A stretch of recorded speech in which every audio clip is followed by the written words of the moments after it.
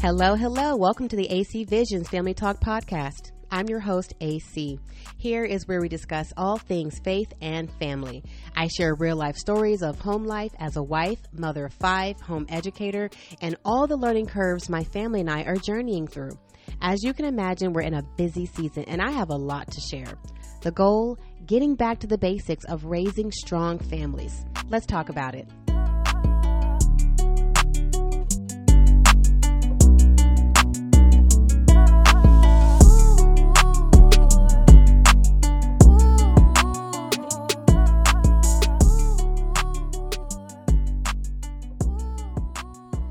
Hello, hello. Welcome to episode 17 entitled The World is Watching. Today, I want to talk about the most important court of opinion we as parents should be concerned about when it comes to raising strong families. It is not the court of public opinion. It's our children. For a brief season of time, they are our world. From the moment they open their eyes in the morning and perk up those satellite dishes on the side of their heads, they are watching, listening, and gathering information like Google. Their worldview is being shaped. Pineapple. Based on the input they're receiving from their home life, their environment, the relationships around them, the culture, and so much more. If we as parents had a body camera on us 24/7 and our children had a direct feed to view us in real time, what would we be doing differently? The world is watching, and I want to share how hubby and I capitalize on the exposure we're getting from the little eyes and ears in our home. Before we jump into that segment of the podcast, let's jump into some AC Pearls.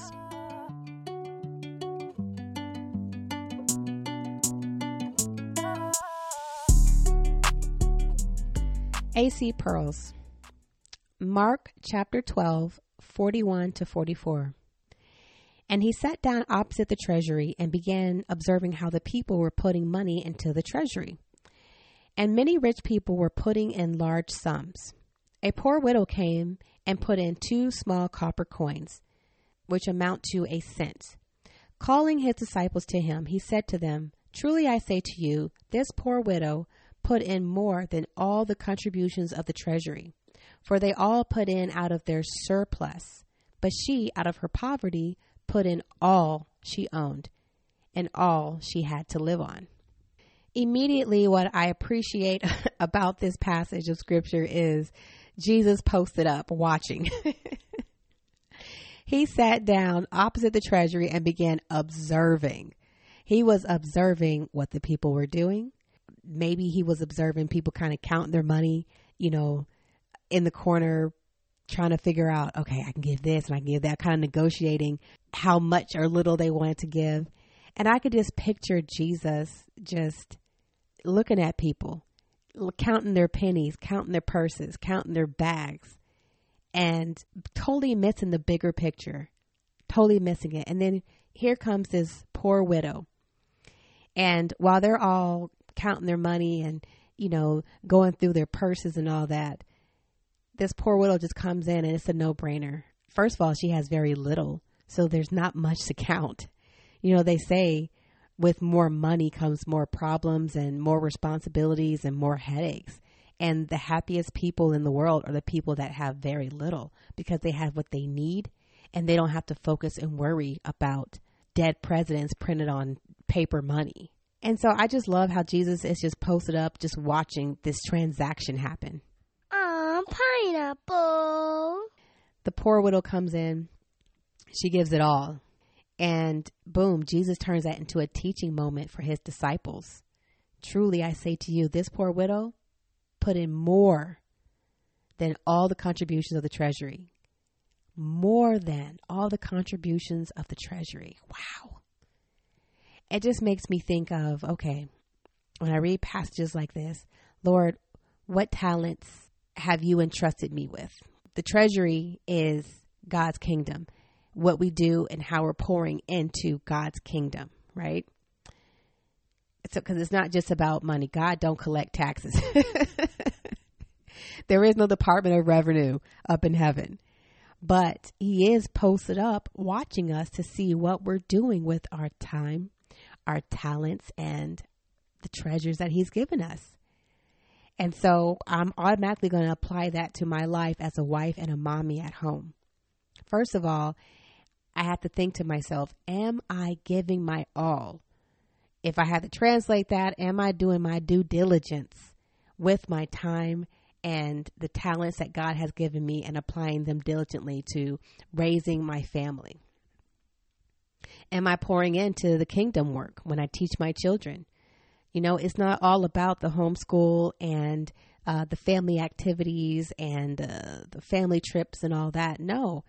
Are they biblically literate? Am I teaching them about God and his kingdom and what's to come and what our lives can look like presently when we put our faith and our trust in him? Has anybody read the story of the poor widow who gave her 2 small copper coins and thought, why did she even bother to do so? What was her faith like? What could it have had to be like for her to take the time to leave her home, walk down to the treasury, and give the 2 small copper coins, which amounted to a cent?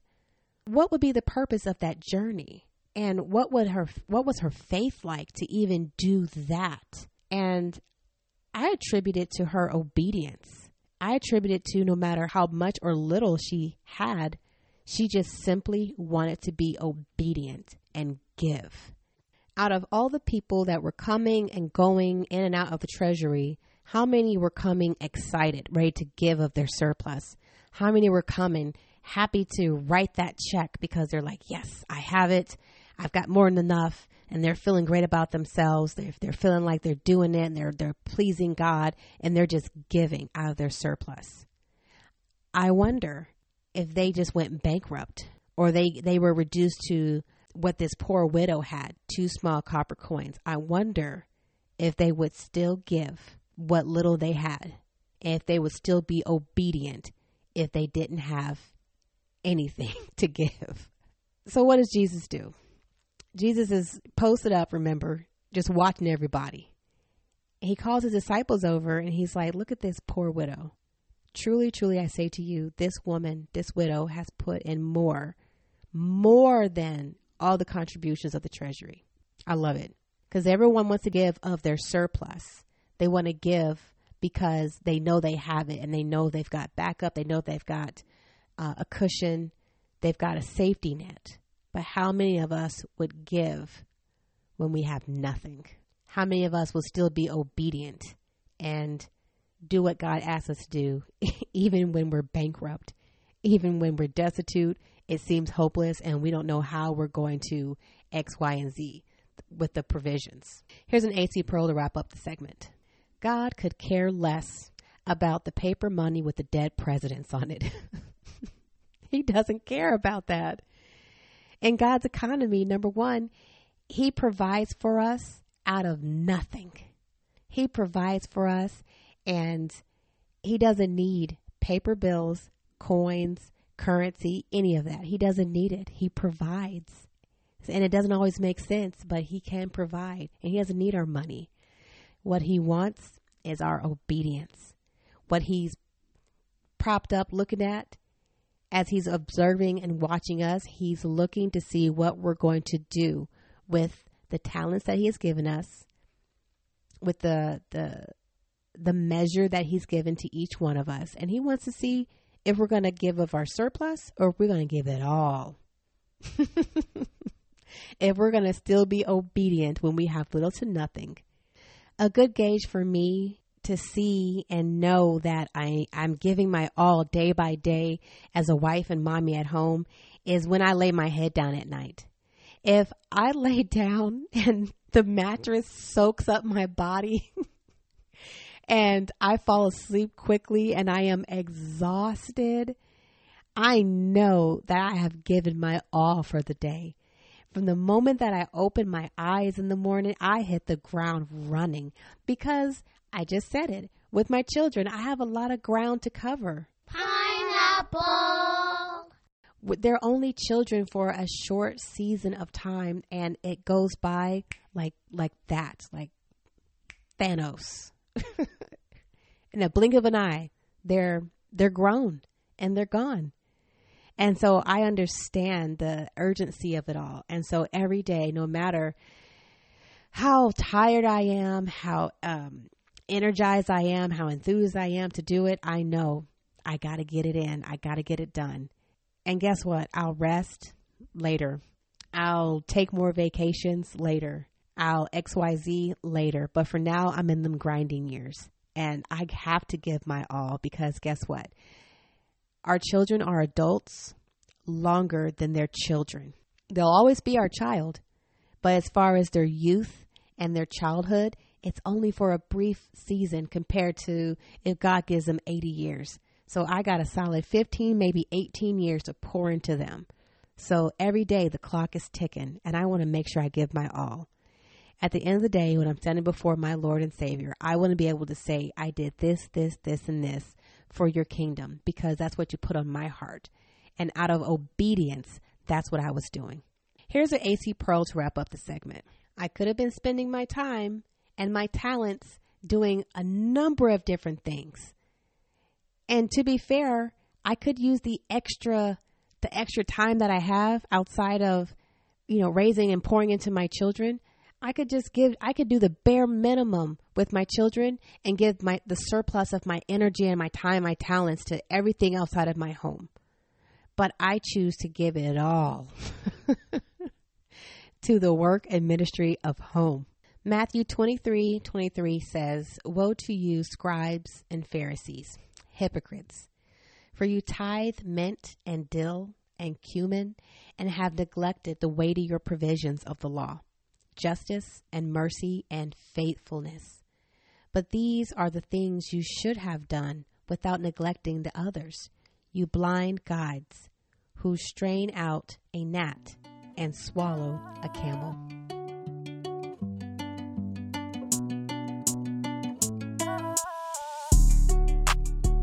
AC Talk. The girls are at an age where they're hyper observant and ask a lot of questions. If I'm on a business call, they want to know, "Mom, who is that?" If I'm opening the mail, "Mom, what's that?" If I'm fixing the toilet, "Mom, what does that do?" If I'm disciplining Afia, best believe Abigail is right beside her, sucking her thumb, watching and listening very carefully to see what am I doing. If I'm getting on Autumn about something, the other three make their way into the room, line up to watch how the drama is going to play out. Disciplining can feel like being in front of a live studio audience. When children misbehave in public, there are always nosy bystanders willing to take the time out of their busy day to stop and observe how you handle the situation. Everyone loves a spectacle. There's the court of public opinion. Nowadays, it's automatic for people to take out their cell phones and start recording. Those are the same bystanders who don't mind lingering around to watch how hubby and I do things as a homeschool family. It's like we're an exhibit at the zoo or something. They just stare. It used to bother me, but now I know it is very odd, because there's a lot of bad kids out there who just misbehave, and a lot of parents who just let them misbehave in public and don't do anything. I mean, there are some rotten, rude, and disrespectful kids out there. I tell my children all the time, act out of character at home all you want, but when you get out in them streets, you better behave like you have some home training. Don't be having me on somebody's goofy TikTok reel for laughs and clickbait. No, I'm going to let people know, hey, I train my kids, so don't be acting like you don't have home training. It's tempting to want to do everything right as a parent because the world is watching, because there's that temptation of somebody pulling out their cell phone to record and capture every little thing that you're doing right and wrong as a parent. Remember the scene in Black Panther when King T'Challa was about to lay hands on Claw after that high-speed chase? Nakia stepped out and she said to the king, "The world watches." It's equally tempting to refrain from doing the right thing due to the court of public opinion. I mean, a father disciplining his child in public could easily ensue a knock on the door from Child Protective Services because Susie Bystander deemed his actions as hostile and she's worried for the children.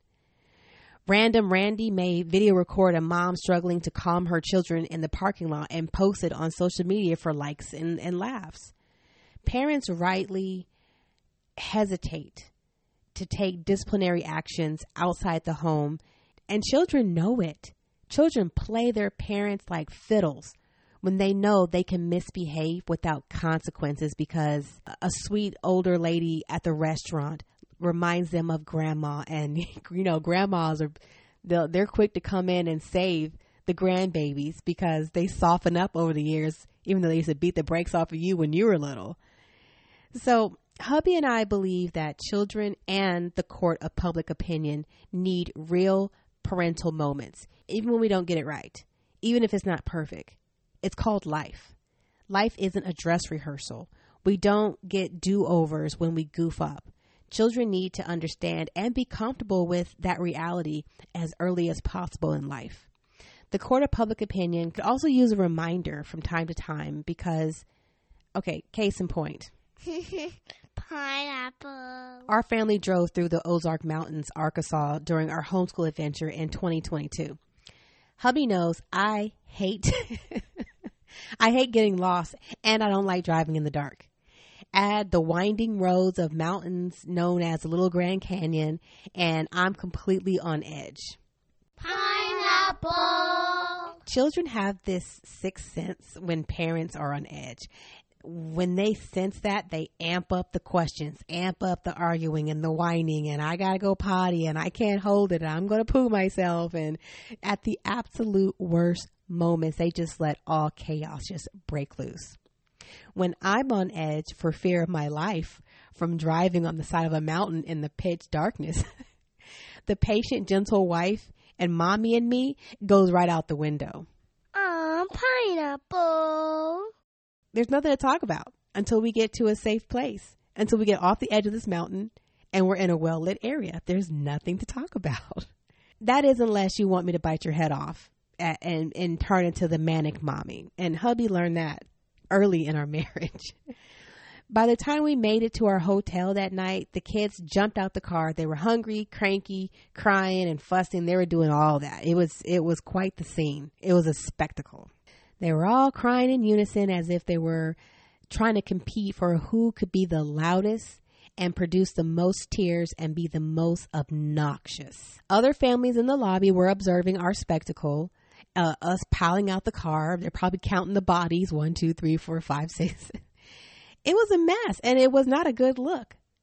But at that time, I don't care. Hubby was clearly boiling over. It was all over his face. So I didn't want to engage him in this chaos. His face told me, don't talk to me until I get something to eat. And I settled down in the hotel. And the girls and I we would go check in and he would go park the car. And then the dominoes fell. At the front desk of the hotel lobby, here's Afia. Mom, I'm hungry. Now she's most like her dad. When she gets hungry, she's like the football player from that Snickers commercial. She just turns into a different person and she's just violent sometimes with her demeanor. She acts out of character. Let's just put it that way.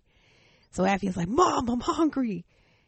And I'm looking at her like, little girl, watch your tone.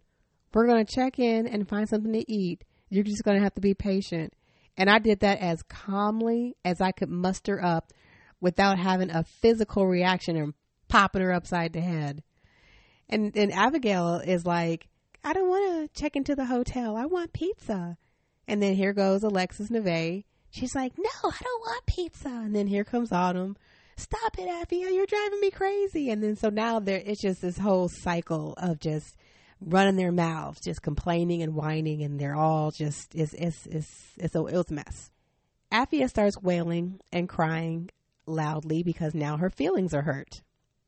She's hungry. She's cranky. And now her sisters are coming at her. So she just melts and she just starts crying and wailing like one of those kids in the grocery store that just passes out, starts screaming and kicking. Yeah, she's that child. And she's also the one that feeds off of the witnesses around us. So the more attention she gets from strangers, the harder she'll cry. Here's where the court of public opinion could have easily thrown the book at me. I snapped. I snapped loud enough for the girls to know I didn't care who was listening. I'm not going to snap in the microphone right now. I'll just tell you what I said. Which one of you wants to pay for this hotel? Which one of you wants to check us in? Who got pizza money? Who wants to carry the bags upstairs? And then all of a sudden it was like cricket, cricket, cricket. They didn't say a word. And then I let my girls know all the time, there are 4 of you and there is 1 of me. That means you have to be more patient than me. Close your lips. Hubby and I are comfortable having snapping moments in public. I'm completely comfortable. I'm not hood rat ratchet with it, but I am very stern. A little bit of my, the military days come out in me, and I let them know, no, we're not doing that. And I don't care who's looking. That's life. Parenting is hard, and it requires a lot of patience, and sometimes patience from a cup that's empty, and you still got to be patient. It is what it is. We're also comfortable with the occasional marital blow-ups from the front seat of the car while the children who pretend they're not listening are visually and audibly recording us. We decided early in our marriage that it was healthy and we understood the boundaries. Many well-intended families don't manage conflict in front of their children very well. We've discovered that the results of not managing conflict in front of children results in adults who are constantly on edge, deal poorly with tension, and get anxious silently. You ever met an adult that gets kind of anxious when they're sitting in a room by themselves with other adults and it's quiet and they have the need to just run their mouth and just talk to fill up space because they're nervous, because they don't know how to just sit and be still and be okay with the silence? Yeah. They're also masters of small talk and forcing conversations. How about that weather? It's fine weather we're having today.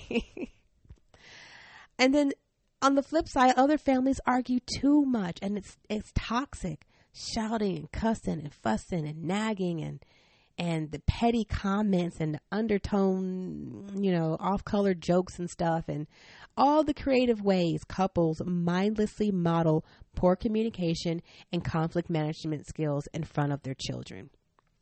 The results of toxic communication are adults who retreat to the quiet and safe space in their minds for hours and sometimes days at a time, completely ignoring anyone in the vicinity. It's a coping mechanism to shut out the world when it gets too loud and too chaotic. Hubby and I understand the importance of intentionally modeling positive verbal and physical communication skills. It takes intentionality to model what a healthy dispute and conflict resolution looks like in front of our children. How do we do it? By being honest about our life experiences and bringing those productive outcomes to the table. We're also intentional about keeping dysfunction off the table. I'm okay with having a PG disagreement in front of the girls, but it's not crossing over into the PG-13 rated R moments. It's not going to do that. We're not going to do that. From my experience, that's how parents keep it real. They see the good, they see the bad, but it never crosses a line. Authenticity and transparency is key. With that said, we know when to push the pause button and conclude our discussion if it starts to head in an undesirable direction. We believe in transparency, not toxicity. There's a difference. If our conversations in the kitchen with the satellite dishes around the corner listening to our conversations, if it starts to get a little off PG-13 and into another rated version of what we're talking about, I know when to push that button and we'll go and we'll handle that behind closed doors. But we also know that if the argument starts in front of the children, it needs to end well in front of them also. Otherwise, there's a gap in their understanding that their little minds and emotions are free to draw their own conclusions concerning the state of our union. And that's a perfect playground for the enemy to get in their heads and plant seeds of insecurity, doubt, worry, and fear. Like, what's wrong with mom and dad? They had it out in the kitchen. They went behind closed doors. We don't know what happened. They come out and they're smiling. Is everything okay? There is stability and authenticity and in demonstrating to our children that we're just as flawed as they are. When they say the wrong things or have a misstep in their behavior, we're the same people. We just happen to be adults and you're children. Hubby is all about modeling loving and affectionate reconciliation after a PG blow up. He buys me flowers, gets on one knee and asks me on a date, or verbally reminds me why he chose me as his wife. And our daughters just eat it up. He's really good at laying on the romance thick. I'm an acts of service kind of girl. That's how I show my affection.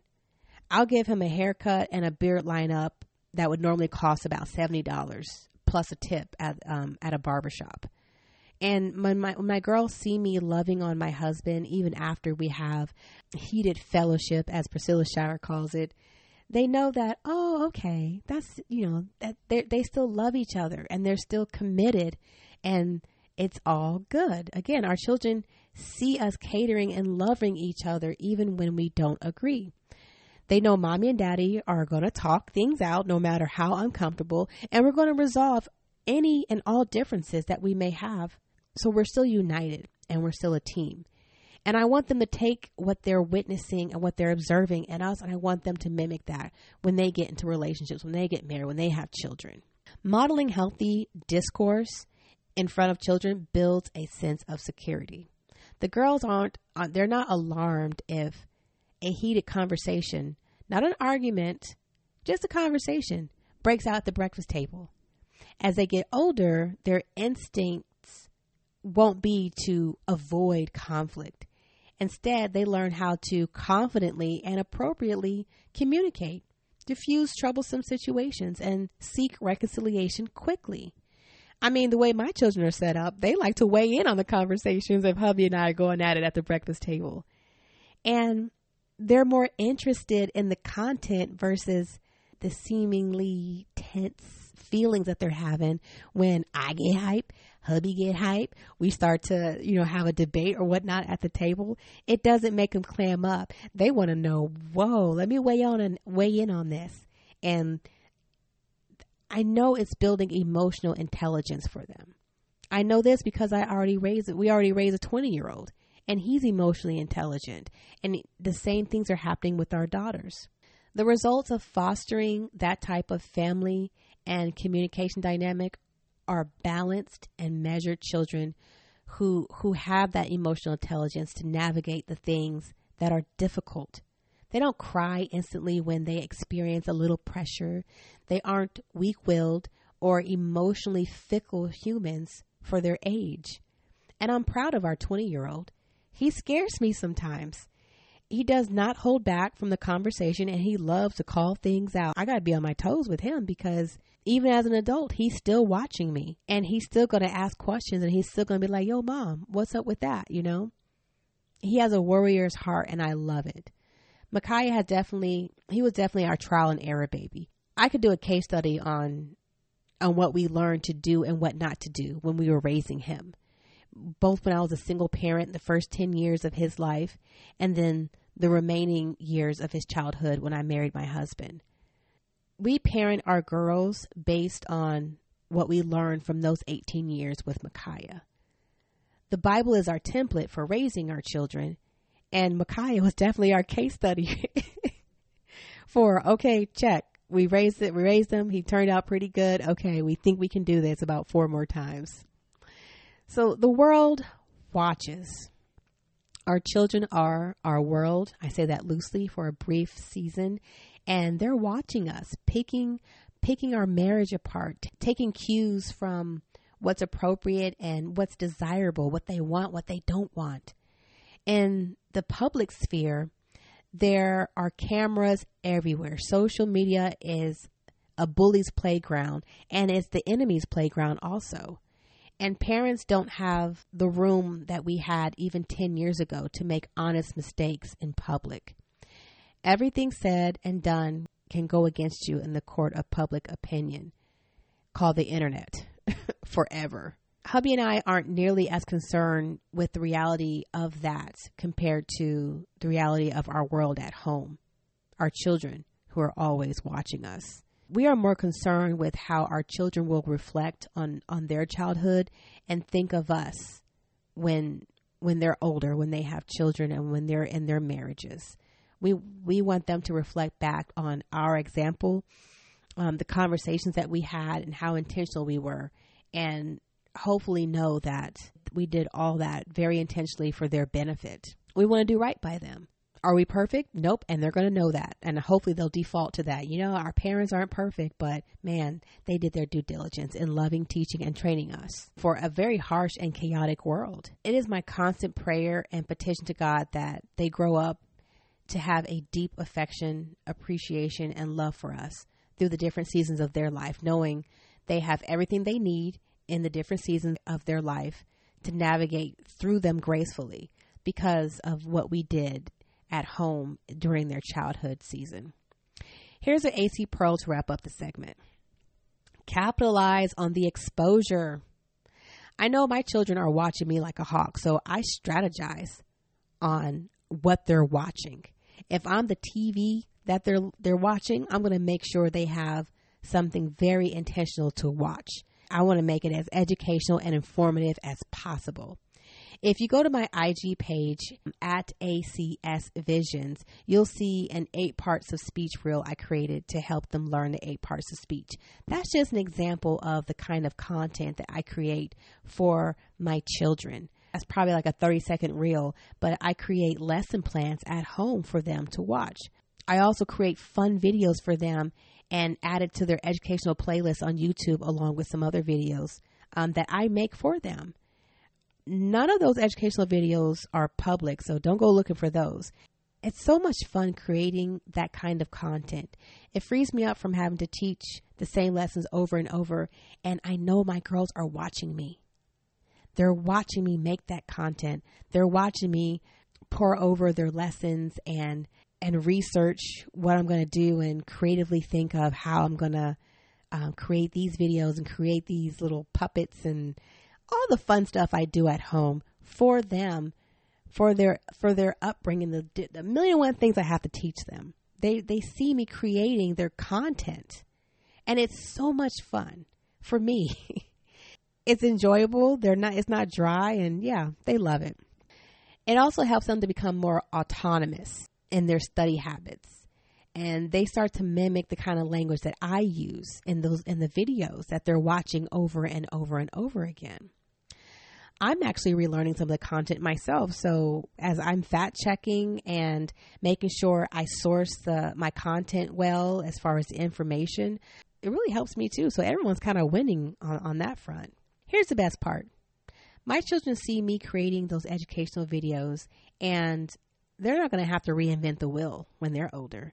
They have childhood memories. I save all of the videos and fun stuff that I create on YouTube, so they can look back when they're older and show their children. And it's just all around fun tools to add to the legacy box. That's how I capitalize on my children's ever-watching eyes. Every home is different, so I want to encourage parents out there to find what works for you. I'm just excited to share what works for me, but every parent and every home is different. You got to find out what works for you. You know, they say bad publicity is still publicity. If I translate that to my work and ministry at home, that's how I capitalize on the media that's our children and the exposure of them always watching. That's how I capitalize on the exposure. We can take that same idea and reject the bad, keep the useful, and apply it to our home and family. The world is watching, parents. Capitalize on the exposure.